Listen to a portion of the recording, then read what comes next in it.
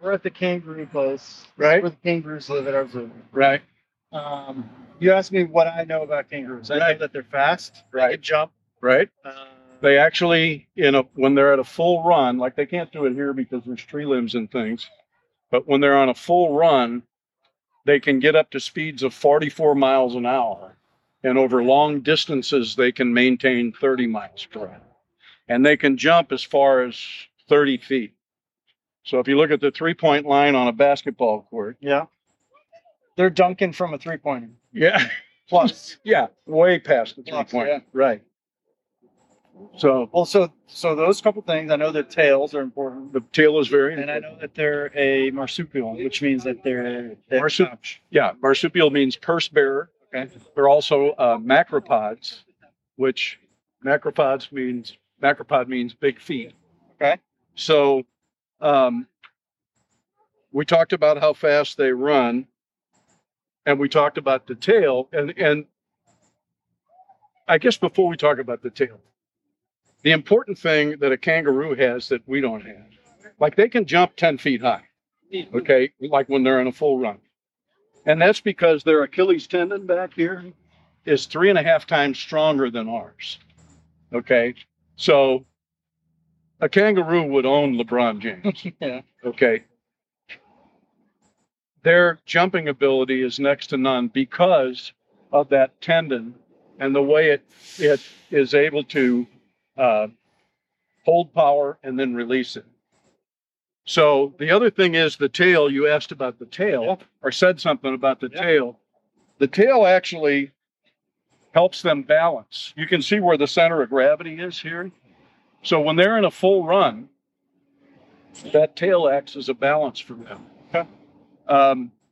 One of the cool things about a kangaroo, or the coolest things to me, is when a kangaroo is born, he's this big. Okay, he's about the size of a jelly bean. Yeah, that's a big jelly bean, but that's about the size of a jelly bean. Right. Now, some people think that the kangaroo baby's born in the pouch. It's not. So he's this big, and he's born, and he can't see, and he can't hear, but he can smell, and he can crawl. And what he winds up doing is he crawls, takes him about 15 minutes. He crawls up the mother's pouch, climbs in the mother's pouch, finds a nipple, and latches on. He smells the milk. Mm-hmm. So he crawls in and he gets the milk. But he's only this big. So now, think about this. The mother's on the full run, and this little bitty thing is in that pouch. You'd think he'd be rattling around. But the mother's nipple swells up to the size of the baby's mouth, and the baby is able to hang on while the mother's at a full run. That's incredible. So now you have, well, let me show you this picture. The baby starts to grow. Yeah. This is actually that's in the pouch. In the pouch at about 2 months old. Okay. Now, as the baby grows and he starts to develop some, he needs to get out of the pouch in order to get exercise. Mother teaches him to find food and all that stuff. Well, in the meantime, another little jelly bean is crawling up the pouch and into the pouch. The mom actually has 2 different nipples with 2 different kinds of milk. Now, when I talk to kids about this, I always say, can you imagine the mother kangaroo has 2 kinds of milk and one of them's not chocolate? You would think one of them would be chocolate milk.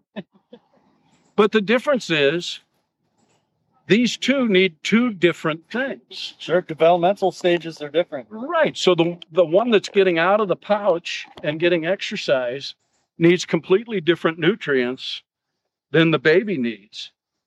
So that's awesome. How exactly would that evolve is the question.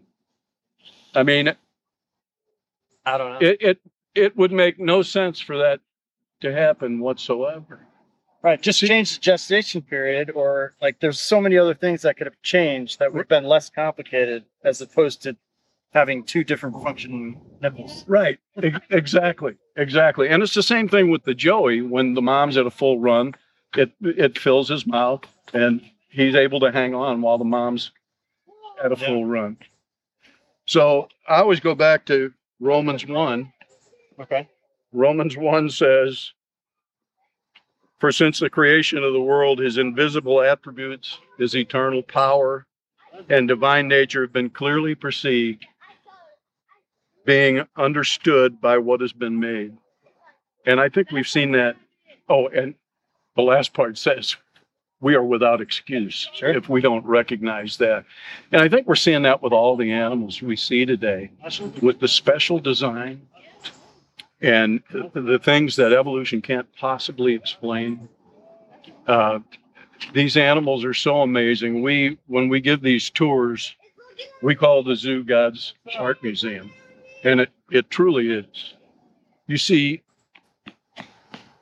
so much variety and so much incredible design. And when you see these animals, you just have to stand in awe of our Creator.